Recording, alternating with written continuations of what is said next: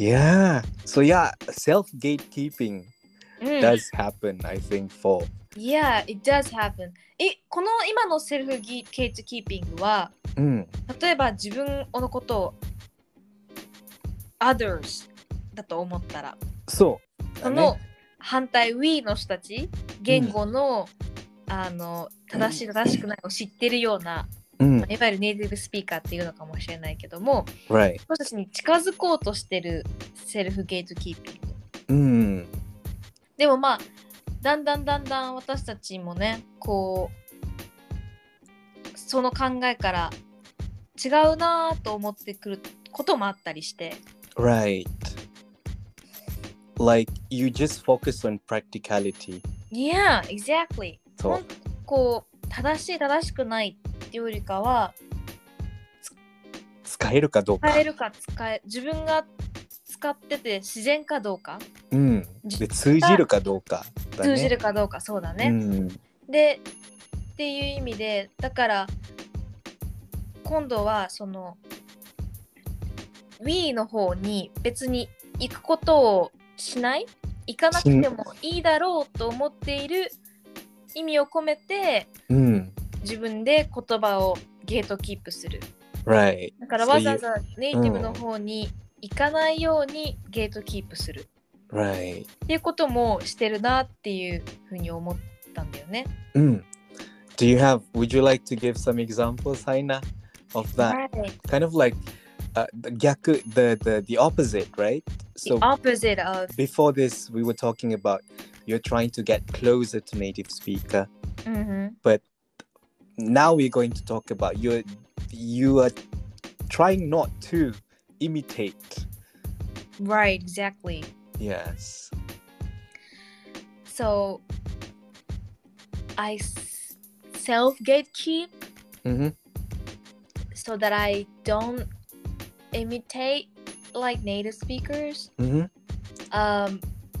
One way is that なんだろうな、なんか言葉悪かったらあれなんですけど、私は Oh shit とか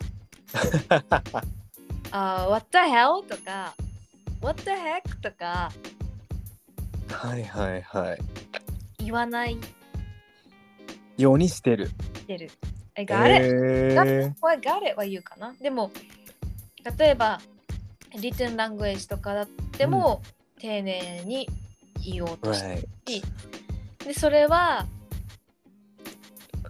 その英語っていうのが私が使う英語として私に合ってるかなって思った時に、合わない、単純に私らしくない英語なので。なるほど。So it's not the case of these things that say native English speakers normally do というよりも、whether it's something that is kind of like suitable for you or not.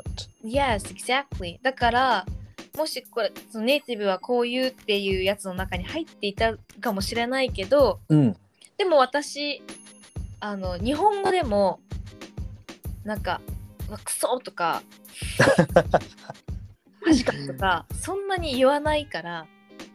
I see. だから私のその言葉を喋る私として英語を使ったとしても私が使う英語でありたいので使いたいので、そう考えた時に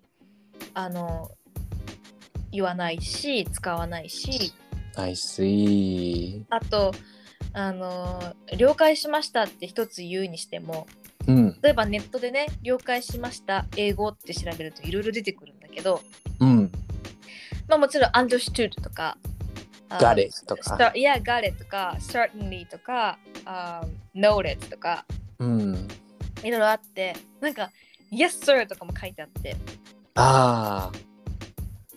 それはまあもちろんそのよく出てくるやつの中に入ってるかもしれないけど、そこでやっぱりそのこうネイティブスピーカーの人たちが言ってるところの一覧に書いてあるからこれを使ってみようと鵜呑みにするんじゃなくって、これは私が使ってて自分らしい英語かなっていう同じ了解しましたでもどう相手に映るかな。私がイエスサーって言ってたらそのニュアンスはおかしいけどイエスサーって言ってた時に確かにね。なんかそれはいいのかなとか、うんなんかどれが一番私に合ってるのかなとか、どれが一番今のコンテキストこの文脈の中に合ってるのかなっていうのを、Right. 判断するようにしていて、だからこれがよく使われてるからとか、これが一番ネイティブはこう言うからとか、これが自然だからという意味ですぐ真似するとかは、選ぶっていうことをしないっていう判断もあるかな。Right. Because Yeah. I'm seeing a lot on SNS nowadays. You know, like Instagram は今リールとかあるんだよね。TikTok みたいな。It's like Instagram Reels, and then you have TikTok. I kind of like see a lot of kind of like content creators trying to I think they're doing a very good job. They want to teach people, right? But some of them tend to be like very, how do I say this? It's like, stop saying this. Say like this, because this is how native speakers say it. とか。So, for example, like stop saying you're welcome when someone say thank you. Say my pleasure, no biggie, no sweat とか。No sweat? Yeah. And then I mean like, of course, if some native speakers will, you know, use very, you know, different phrases from what you learn from the textbook. But as Aina said, it's very important also for you to kind of like try to understand before using it. You know, and you don't have to like ね、ネイティブスピーカーはこういうこと言ってるからすぐ真似するっていうのはあんまり良くないかなって思ってます。SNS とかでもね、よく、ネイティブはこういうみたいな、これを言うのはやめてこっちを言おうみたいな感じの流れのやつがあったりして、でもそれは全然その悪いことではないと思っていて、私たちはそれで情報を得たりとか、英語ってこういう風に使い方があるんだって、知るっていうのはとってもいいことだと思ってて、そこに関して何にも批判的ではないんだけれども、だけどその時に本当にじゃあネイティブが使っているからすぐ使ってもいいものなのかなっていう、自分らしい言葉なのかなっていうことであったりとか、なんかそれはそのこれは使っちゃいけないって言ってる方、とコミュニケーション的にその通じ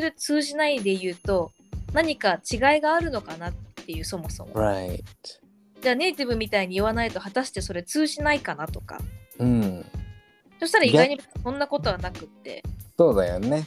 で逆に for example if it's phrases that native speakers in America use とかだったら、例えばね、if you're talking with your friend who are also not native speakers of English and you're trying to use those phrases、通じない場合も。Exactly.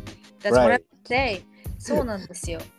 So when looking at this international conversation in the current world, it's like much less likely that you speak English only to native speakers. Only with native speakers. It's so common that you speak English as a with lingua franca. As a lingua franca. Yeah, as a common language. Yeah, as a common language with speakers of different language backgrounds. Different first languages. And usually in those situations you're not competing about who sounds closer to native speakers. You're trying to communicate. Yes. そうなんだよね。その、英語を話す相手ってアメリカ人だけじゃ全然なくて、いろんな国の言語の人たちと英語をこうコミュニケーションを取るために英語が、一つの媒体としてなってることがあって、でその時に例えばね、日本人の私とマレーシアのシンが英語で、私たちはたまたま日本語が喋れますけど、英語で会話しようとした時に一番の目的は何かっていうと、英語を使ってお互いを知るコミュニケーションを取ることであって、そこでお互いにアメリカ人のネイティブはこういうっていうのを披露するために英語を喋っているわけではなく確かにお互いに会話ができるってことを第一目標としてやっているので、意思の疎通ができるっていうね、understand others and to make yourself understood. Exactly. That's the first objectives, the goal of the communication. Yeah, very nice. And also, just before we end our session today, just very slightly, I'm going back to the SNS things. Right. As I now already explained, I think very clearly, one of the kind of like the cons, the minus point of these things, when people have the trends of saying like, stop saying something like this, use this because this is how native speakers, speak, is that most of the time they don't give you the context on SNS. Yeah. But in real life, when you want to say something, you have to think who is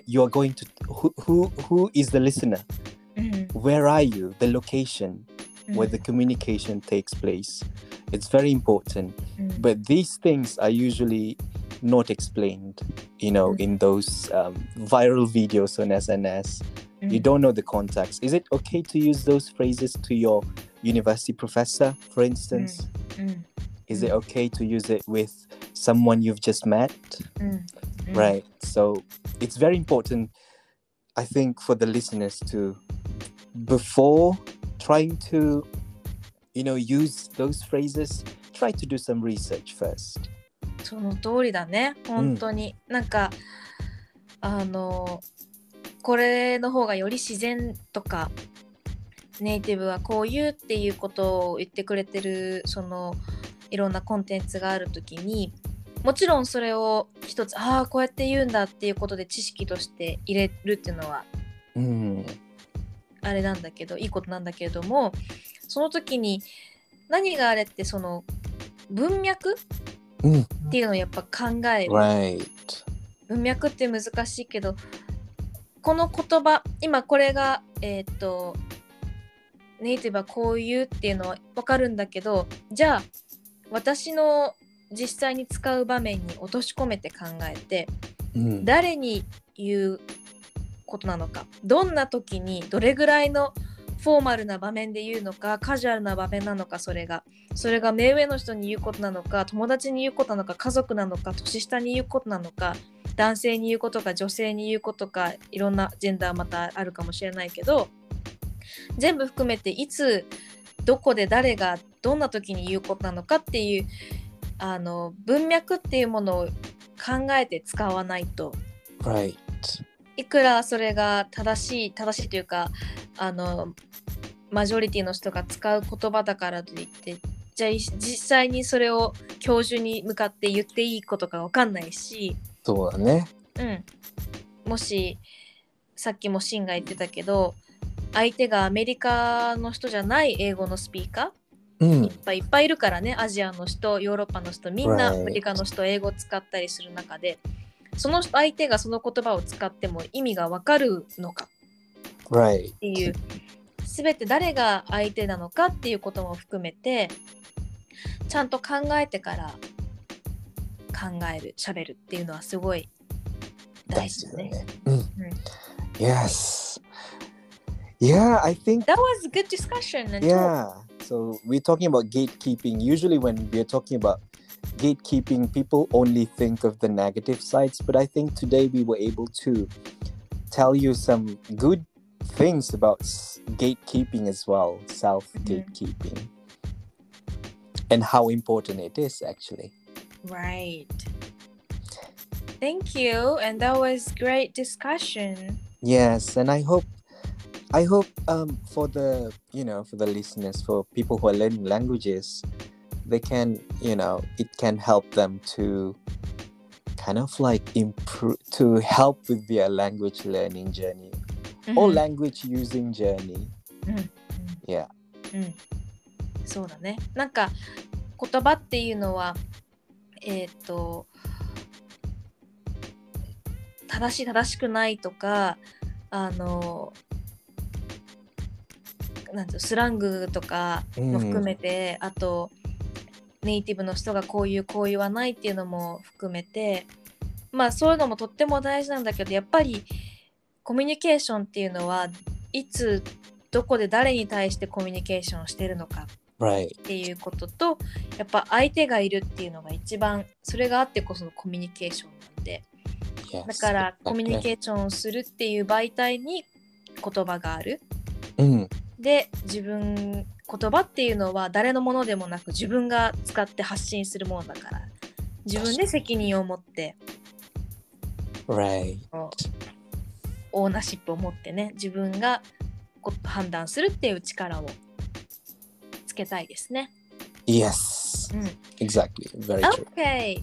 So we'll see you all in the next episode.